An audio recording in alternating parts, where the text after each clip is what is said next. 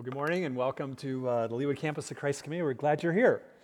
And I'm Tom Nelson. I hope you're having a great Advent season. Advent and family Christmas cards seem to go hand in hand, at least in our house. I don't know about you. Anybody here get stressed out putting together their family Christmas card besides us? It's a stressful time. And one of the things we do in our house, we've done it for a long time, is as we get ready, we look back at Christmas cards that we have sent in the past. Don't look so surprised. We also look at ones you've sent, or others have sent to us. And have you ever been in a place where you look back at your Christmas cards over the years, your family Christmas cards, your pictures, and you go, what were we thinking? And I'm sure you have that thought with some of the Christmas cards you received. You're like, what are they thinking? I mean, you wouldn't say that, of course. But the point is that every family, and very inconvenient truth that we're reminded of every Christmas, is kind of weird, right? Every family's got their issues. Every family's got kind of a strange family life and history. I have to tell you that at Christ Community, we have 5 campuses. We have a teaching team that I work with, and we talk about the messages, and we look at the texts and so forth. Anyway, a week ago, one of our more demented campus pastors, whose name I will not share with you, it's really a lot of fun, actually. He had spent some time Googling. That's what campus pastors do, in case you wondered. The theme, and you might want to do this maybe later, but awkward Christmas cards. Have you run into that? I laughed so hard I had to share a couple with you. You want a sample? Here's just a sample, okay? Can you believe you get all those people in those whatever kind of jammies to actually do that? Or actually being reindeer? I mean, how bad is that? Here's a couple other ones. This one, I'm an animal lover. Can you believe animals show up at Christmas family cards? Tell me you've never sent your dog in the picture. But look at this dog. You see the dog that matches his sweater? Is that unbelievable? And the chicken or the goose? It sounds like an Aflac commercial or something. And then this wonderful lady has this great tan, Look at that. Or I love this young man. Kids, I'm not making fun of you if you're here this morning, but I love this. When I run in the park, and the fall, I see all these beautiful little families taking pictures, right? Because the light is right in the fall. And I see all these moms and dads trying to get their kids to look at this kid here in the front is classic. I mean, you would never, this is the last thing he wants to do, right? And Merry Christmas, right? It's like, I love that. Well, my point is that Christmas, it's a mixed bag, isn't it? I mean, come on. I mean, there are aspects to Christmas that are hard, right? We miss family members. Christmas amplifies families, members that aren't with us for whatever reason. But we have to also say that Christmas is a time we're reminded what messes families are. All families. I want to suggest to you, maybe it's a confession, that my favorite Christmas movie is National Lampoon's Christmas Vacation. And if you've not really entered into this brilliance, you have to do this. It's a spiritual experience, I assure you. But don't you just love all the characters of the Griswold family, particularly Cousin Eddie? Cousin Eddie, if you've seen it, and if you haven't seen the show, you got to do this. I mean, I'm telling you, it's important. Shows up, here's a picture, in his RV. We all have Cousin Eddies in our life. And one of the reasons I think there's such a heartfelt connection with the Griswold family, what is it? Because deep down, we all know there's just a lot of Griswold family in all of us. We all have our Cousin Eddies. All families are weird in some ways, whether we admit it or not, and Christmas brings it out. We do have the crazy Cousin Eddies, don't we? We also have the intrusive, gossipy aunt. And kids, you always have the obnoxious, braggy cousin who has it all. Right? And lets you know it. And the list could go on and on and on. My point is that every family is a mess. And if you look far enough, you have the courage and the transparency, just start looking in your family genealogical closet. My sister Bonnie, my oldest sister Bonnie, and her husband have spent the last decade literally traveling the globe. They are passionate about our genealogical tree.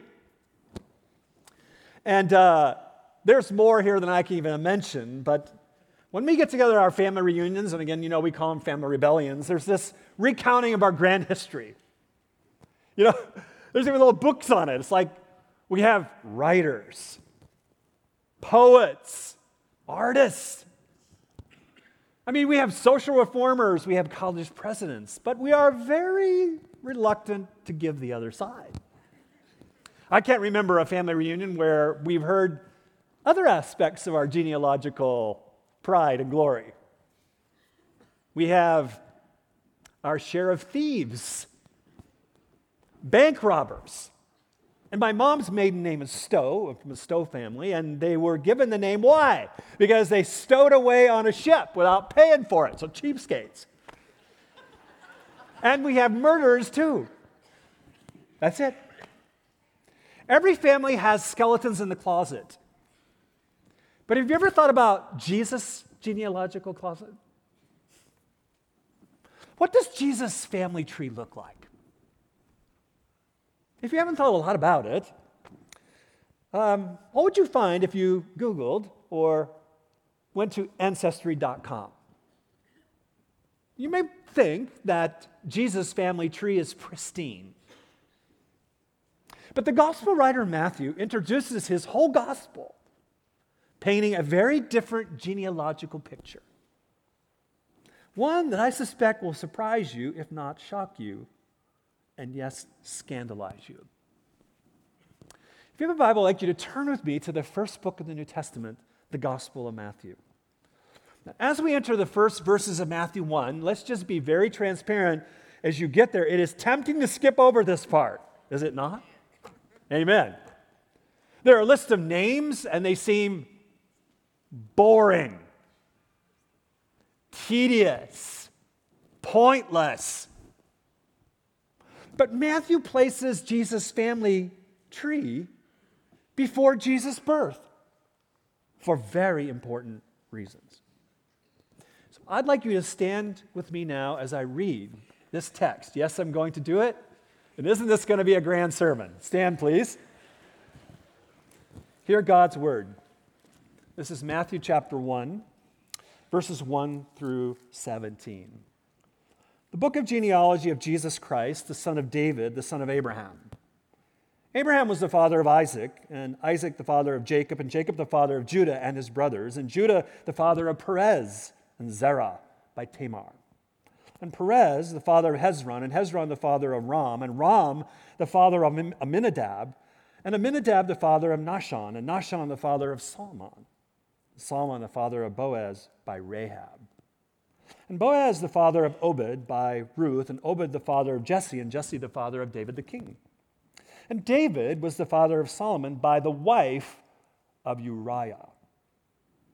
And Solomon the father of Rehoboam, and Rehoboam the father of Abijah, and Abijah the father of Asaph, and Asaph the father of Josaphat, and Josaphat the father of Joram, and Joram the father of Uzziah, and Uzziah the father of Jotham, and Jotham the father of Ahaz, and Ahaz the father of Hezekiah, Hezekiah the father of Manasseh, and Manasseh the father of Amos, and Amos the father of Josiah, and Josiah the father of Jeconiah and his brothers at the time of the deportation to Babylon.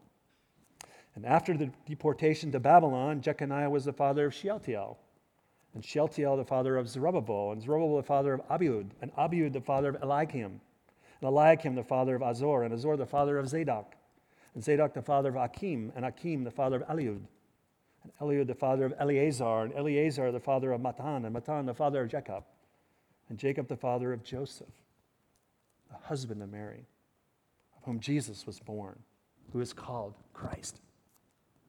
So all the generations for Abraham to David were 14 generations, and from David to the deportation to Babylon, 14 generations, and from the deportation to Babylon to the Christ, 14 generations. This is the word of the Lord. Please be seated. Are you ready? Here we go. The This morning we're continuing our series, which we've entitled For All Peoples. And from the very beginning to the very end, and now we are here at the very center of the story, we learn our theme that God wants a family, a really big family from all peoples of the earth. Last week, Pastor Andrew unpacked for us the idea that the promise of God's family speaks into the present when we look at our future, and it gives us hope. This week now, we will see how God's family in the past speaks into the present, strengthening our faith. Here in chapter 1 of Matthew, Matthew introduces us to the theme for his entire book. In fact, the entire New Testament begins here. That is not insignificant. And we are going to be exploring this more fully in the Advent season, but also throughout the entire year next year. Matthew's big idea for his book is this: that Jesus is the king with no equal. He is a king for all people, and Matthew will come right out of the literary blocks right away, and he will validate his strong proposition of that idea by making two assertions right away in chapter 1. These two assertions frame Matthew's thinking in this chapter. First, that history points to Jesus. In other words, the Christian faith is not rooted in some abstract idea. It is rooted in human history in time and space. That is hugely important to Matthew and to us. Secondly, the second assertion is that salvation depends on Jesus. In other words, Christian hope is anchored in a person of history, Jesus. Okay? So let's dive into this text. Now, before we go real specific, will you join with me and step back and look at a quick flyover of these 17 verses? When you step back and see the panoramic literary structure, you notice right away the threefold literary arrangement of this genealogy.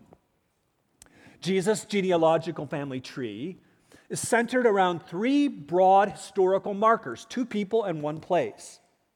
First, you'll notice Abraham, you will notice David, and then you will notice Babylon and the Babylonian exile in Jewish history.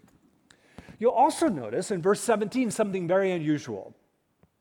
And that is a threefold repetition of the language. If you have your text open, electronic or paper, you will notice the 14 generations. Now, let me be very transparent here, is that you will notice that this seems a bit strange. Matthew does not very explicitly list every generation or every person. It's not his purpose of the 14s. Many scholars try to bring some sense of what he is trying to say here. And I have to tell you, scholarly, I do not have any sense that any speculation is convincing to me.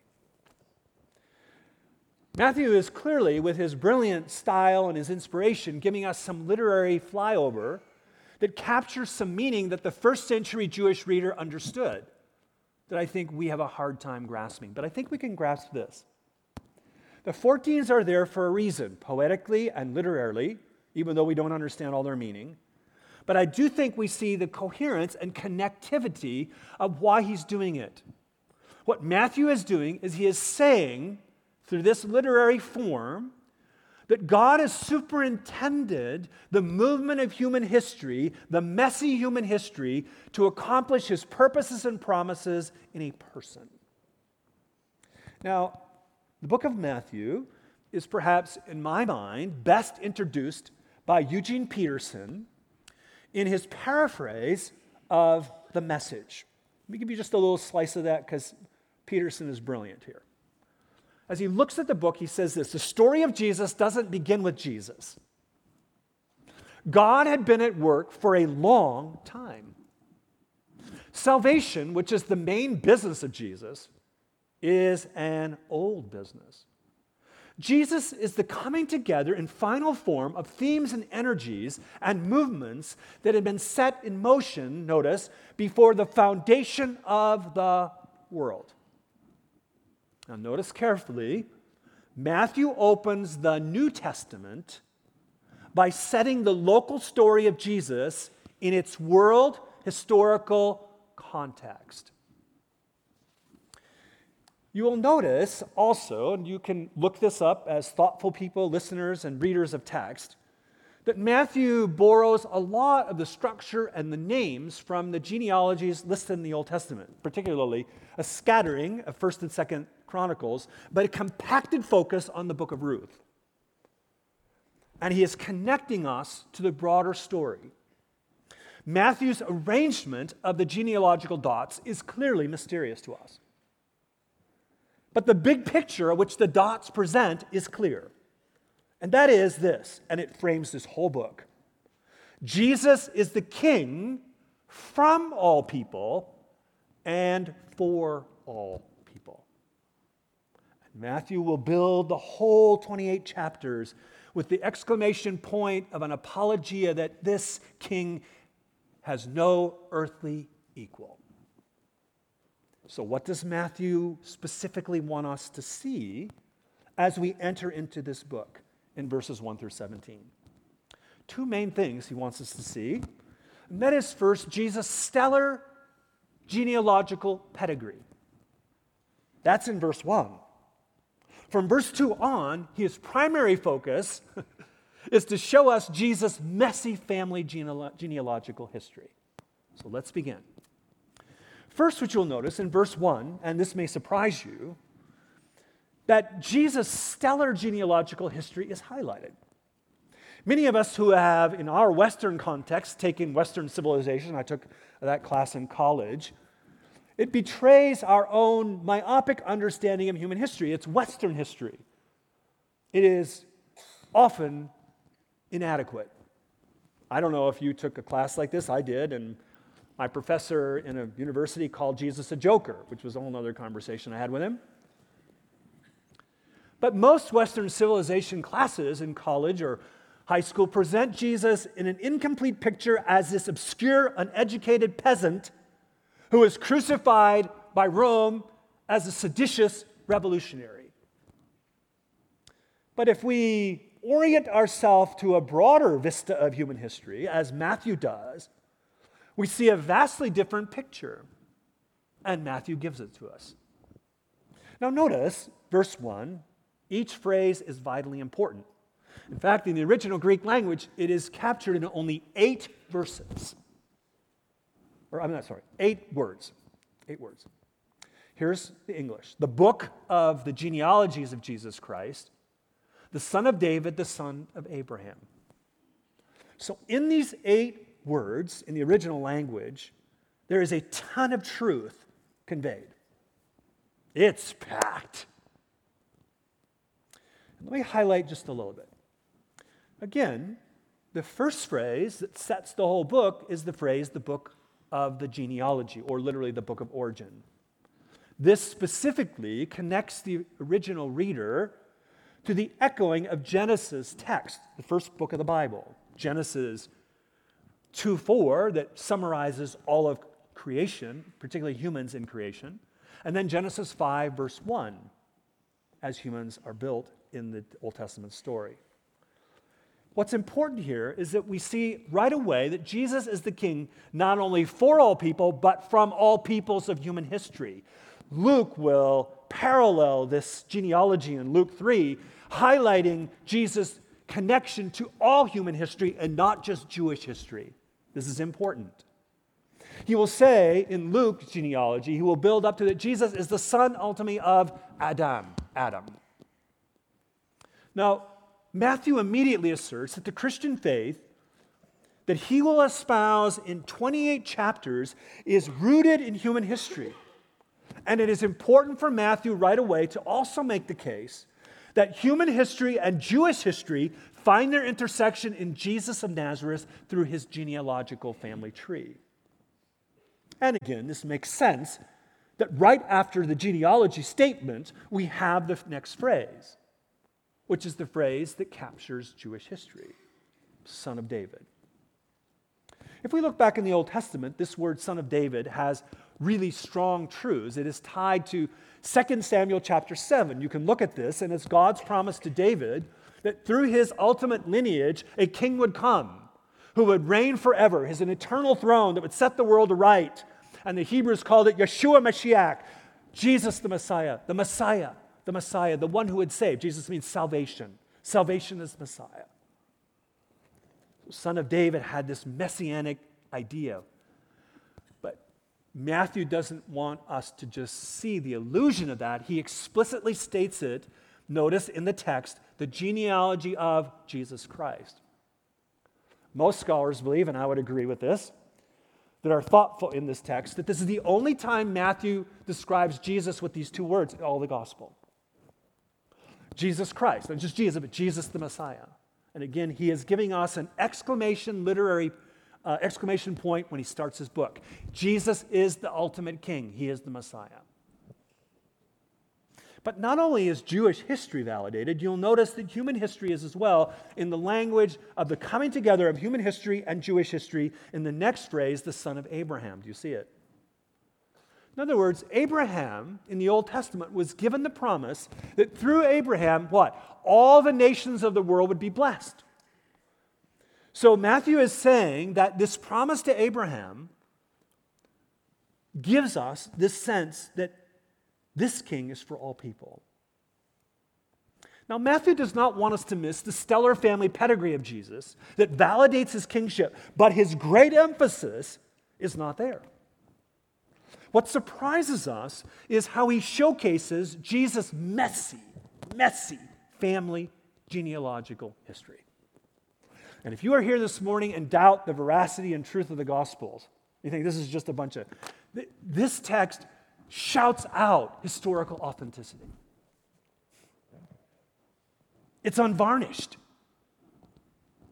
And what a messy family history. Let's take a look at this a little bit. Now, as we enter into this, because of a long distance of culture and time, the names listed here in verses 2 through 16 that I read may not seem that messy or even connect to you. But to the first century listener, who was, in this case, Jewish, these names and their stories spoke to their history, their oral-rooted history. This was the conversation at family reunions. Told and retold of stories of their past, of their family, of their rootedness, the good, yes, the bad, the ugly. It screams out the who's who that they claim and the who's that and the whodunits of their history.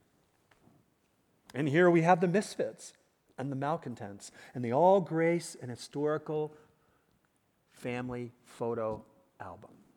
That's what the genealogy is. Now, let's take a little closer look. You ready? At some of them. I can't cover all of them, but begin to grasp the flavor of what Matthew is presenting to us. First of all, here in verse 2, and if you have your Bible open, you find the name Jacob. Wow. When the original readers heard that name, all kinds of things shot up in their mind and heart. Jacob in the Old Testament, if you read it, first of all, his name. His name, Hebrew name, means deceiver or liar. Now, kids, what would it be like if your parents gave you the name liar or deceiver? How would that play at school with your friends when you introduced yourself? Can you imagine the abuse you would get? Yet Jacob, his name, in that cultural context, reflected his character. And there are many things we can say about Jacob, but let me just give you one example. This guy was a piece of work.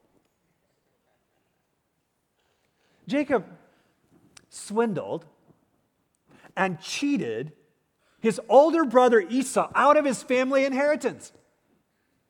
See, where there's a family, there's, right? There's greed, right? Where there's a will, there's a relative. That's the picture. There it is. Unbelievable. This is Jesus' genealogical closet. Let's just keep going. Jacob had a son, Judah. We had several sons, 12 of them. This guy was a piece of work too. If you read the Old Testament, the Bible's never boring. Read the Old Testament, New Testament, it's unbelievably engaging. There are so many stories about Judah. Let me just give you a couple of them. One is highlighted here in the genealogy, but I just got to tell you this one, Judah. You mentioned this? Your brother or sister selling you into slavery with slave traffickers to make money? Judah was a part of his motley band brothers that sold Joseph into Egypt for money.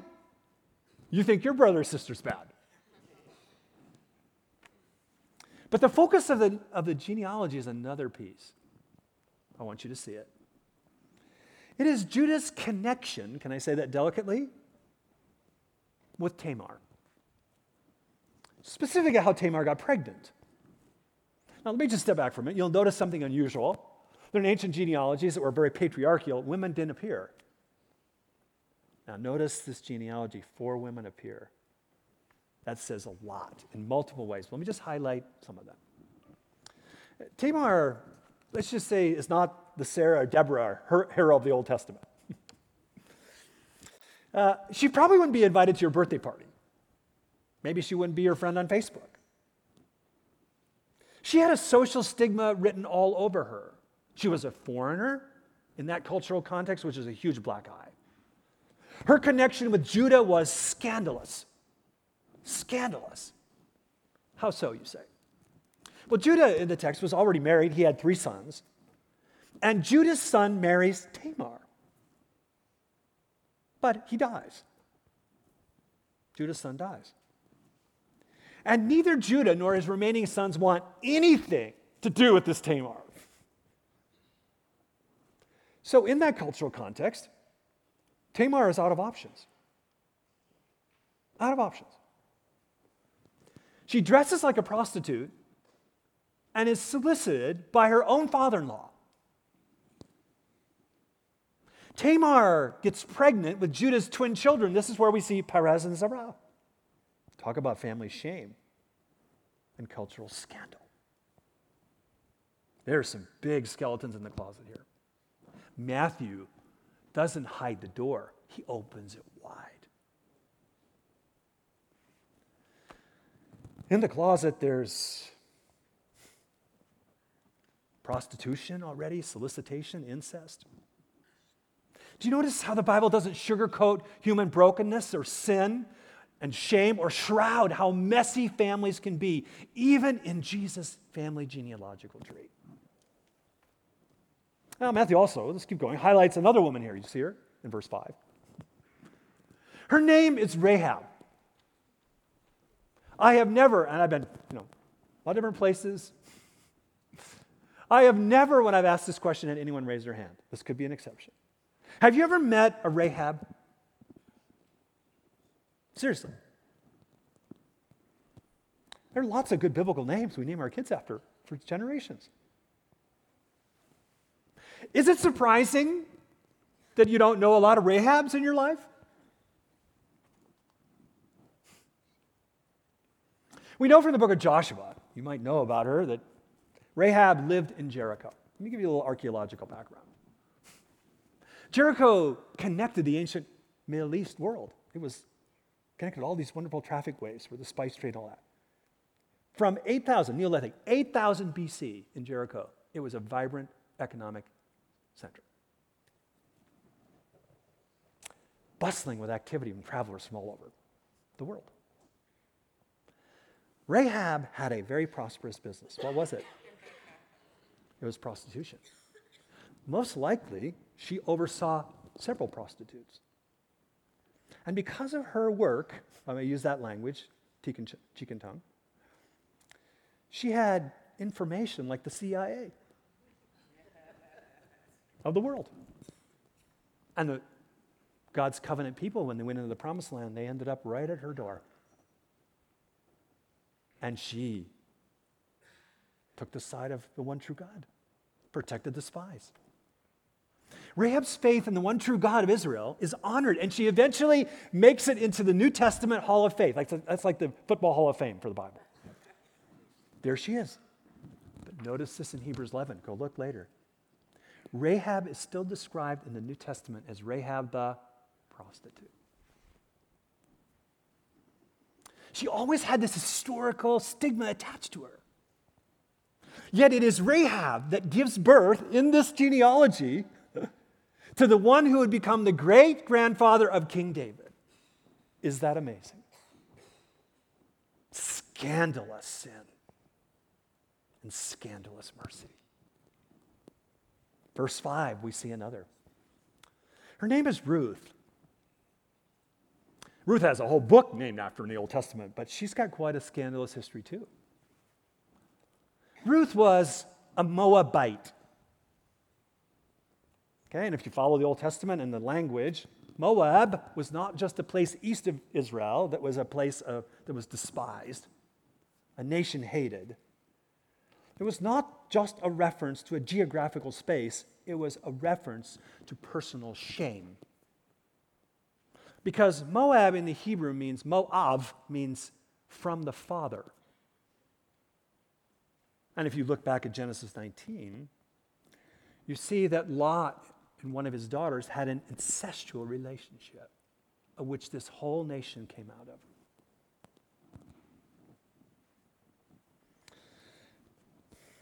And yet it is Ruth, this despised foreigner from this hated nation, that becomes a refugee that is welcomed in Israel.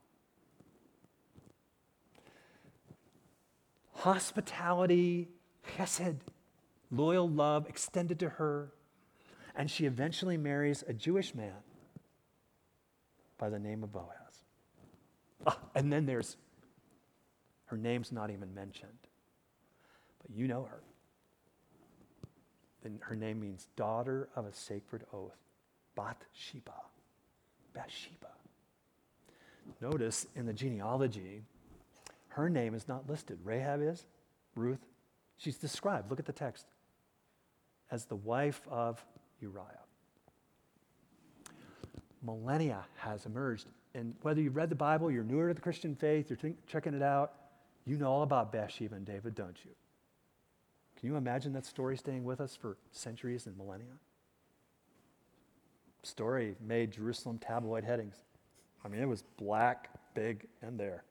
Remember the story? King has this thing for his top military general's wife. And he gets Bathsheba pregnant.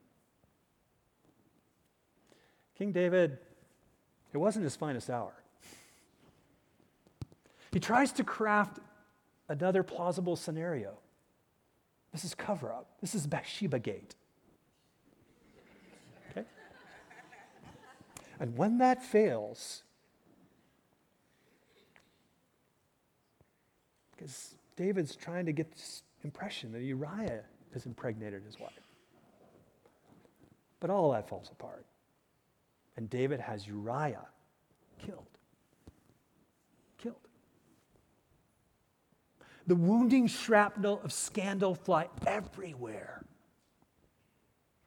And we still feel the residual effects today. David and Bathsheba would for millennia bring with them the connotation of unforgettable scandal. Abuse of power, corrupt politics, adultery, premeditated murder. Notice also, Matthew highlights the son of David and Bathsheba, Solomon. Solomon's the kind of guy, he wasn't perfect, he had all kinds of issues, but man, he's the kind of guy you'd want to say, he was my relative. Amazingly wealthy, Bill Gates style, right? Powerful, great statesman. You'd want him in your family. But notice, in the genealogy, you can look at this, there's other good kings and leaders. Rehoboam, Hezekiah, yeah. Zerubbabel later on, yeah. But notice the horrific, evil national leaders that are in here. One of them's name is prominent, and I emphasized it when I read it. Manasseh. When you look at the Old Testament, King Manasseh reigned for 55 years, no term limits. He was ruthless, maniacal, in the occult, all kinds of stuff. He offered up child sacrifice. I can't tell you all. The writer of Chronicles in 33:9 describes him this way: Manasseh led Judah and its inhabitants of Jerusalem astray to do more evil than the nations whom the Lord destroyed before the people of Israel. This was a leader, a king in Jesus' genealogical closet. Think of it this way, 20th century. This was Russian leader Stalin. This was Cambodian leader Pol Pot. This was Ugandan leader Idi Amin. And if you've read about their lives, you shudder with their evil. Manasseh was like that. What a messy tree Jesus had. Yet Matthew asserts that human history, however messy, still matters. And it ultimately points to Jesus. This is his story. And Matthew moves to the second main theme, that salvation depends on Jesus. Notice in verse 21, when the angel appears to Joseph in a dream about Mary's supernatural pregnancy, the angel says, "She will bear a son, and you will call his name Jesus," which means salvation, and he will save his people from their sins. This genealogy in verses 1 through 17, there is so much sin in Jesus' family tree. No wonder Matthew says, yes, Jesus has come to save this mess, and your mess and mine. He is the king. All history points to him. Human salvation depends on him. This past Friday, Liz and I had the great joy of hearing the Messiah performed again. We've heard it many times at the beautiful Kaufman Performing Arts Center. And we both left saying that was the finest Messiah rendition we've ever heard. And the radiant glory of Jesus in Hellsberg Hall was palpable. When everyone, as has been done, right, since George Frederick Handel first performed it, stood at the Hallelujah chorus. Hallelujah, for the Lord God omnipotent reigneth. The kingdom of this world has become the kingdom of our Lord and of his Christ, and he shall reign forever and ever, King of kings, Lord of lords. Jesus is the king with no equal. He is a king for all people. And during the Advent season, we remember his initial advent into this world as a little baby. And we anticipate his future return as the King of Kings. Let me challenge us with 3 reminders of Advent for this week. First is this: Jesus is the king that can handle your mess. Will you, in hopeful transparency, draw near to Jesus this Advent season? Will you come to him with the past that haunts you, the shame that smothers you, the loneliness and fear that stalks you in the night? Will you bring to him the sickness or sin that is crippling you? It is out of unimaginable kindness and love that Jesus entered time and space. Think of it, the one who made the world, who entered this world, who created the envelope of time, enters the envelope of time within the constraints of time, out of unimaginable love for you and me. Though he did not sin, he encountered every temptation, every human emotion, every heartache, and every struggle. No one knows the messiness of this fallen world and the fallen human heart that you and I both have, and the brokenness of our families, and the mess of our family histories, and the heartaches and brokenness better than Jesus. The crucified and risen King is there for you. So will you, in repentance and faith, embrace him as your Savior and Lord? Will you do that today? And if you are a follower of Jesus already, will you use this Advent season to pray, Lord, draw me near to you? Jesus is there for you. Whatever you are facing, whatever you are feeling, Jesus is there for you in the mess of your past and the mess of your present. Secondly, Jesus is the king who can bring beauty out of brokenness. Remember Rahab the prostitute? Her life shows what redemption can look like, and how God uses her in the trajectory of history in his son. Wow. Remember Ruth, the foreign refugee? Remember Jacob the liar? Remember King Manasseh? Isn't it interesting? 2 Chronicles gives us a hint that once he's led to Babylon in shackles, he turns to God. And in 2 Chronicles 33, we read, then Manasseh knew the Lord was God. Can you imagine worshiping next to Manasseh in heaven someday? Scandalous sin, unimaginable evil, extraordinary grace and mercy. When we look at Jesus' family tree and our family tree, we can experience renewed faith and hope. God can bring so much beauty out of so much brokenness. I think of Sarah Grove's song, Add to the Beauty. I love this song. She writes, we come with beautiful secrets. We come with purposes written on our hearts, written on our souls. We come to every new morning with possibilities only we can hold, that only we can hold. She says, redemption comes in strange places, small spaces. She says, I want to add to the beauty to tell a better story. Matthew says this, I want to add to the beauty. I want to tell a better story. I want to tell you the greatest story ever told. It is a story where redemption comes in strange places, in small spaces, in broken places. And in chapter 1, we get this most brilliant, long, beautiful view of redemption, don't we? It's not merely short bursts of fading light, but it's the dawning, brilliant sunrise of a hopeful new day in human history. We see such a picture of God's amazing faithfulness in the past, and it gives us confidence to trust Him in a messy world today that is filled with what? Terror, hatred, injustice, corruption. Violence, sexual perversion, idolatry, religious apostasy, spiritual and moral darkness, and I could go on. And lastly, we must not miss that Jesus is the King to which all people find hope. Jesus really is for all. What other faith, religion, or worldview can ever make that claim? Jesus is the King for princes and peasants, the rich and poor, men and women, young and old. The loved as well as the discarded and rejected.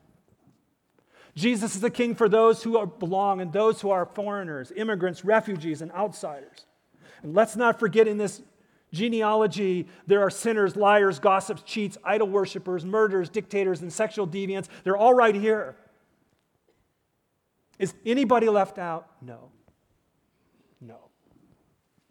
Matthew's introductory genealogy at first appears with a twist of irony that throughout history somehow people were seeking God, but when we look at it with closer examination, we see it is God who's been seeking them and us all along. And if you put your ear to the text, you hear God's loving heartbeat who has been present and attending to individuals, families, and nations throughout all time. Matthew begins and ends his gospel with God's love for the world. At the end of the gospel, we see the hope of every tribe and tongue, right? When the risen Christ says, all authority in heaven and earth has been given to me, now go make disciples of every nation. Jesus is the King with no equal. And Jesus is the King for all people. Let's pray. Father, thank you for your word and every word of your word. And forgive us, Lord, for glossing over names or things that seem unimportant when they are so important and so impregnated with truth. So, Lord, speak to us. Open our eyes and hearts to the glory of Jesus the King. A King who understands, yet without sin, our mess and speaks into our mess and gives us hope for now and for the future. We adore you.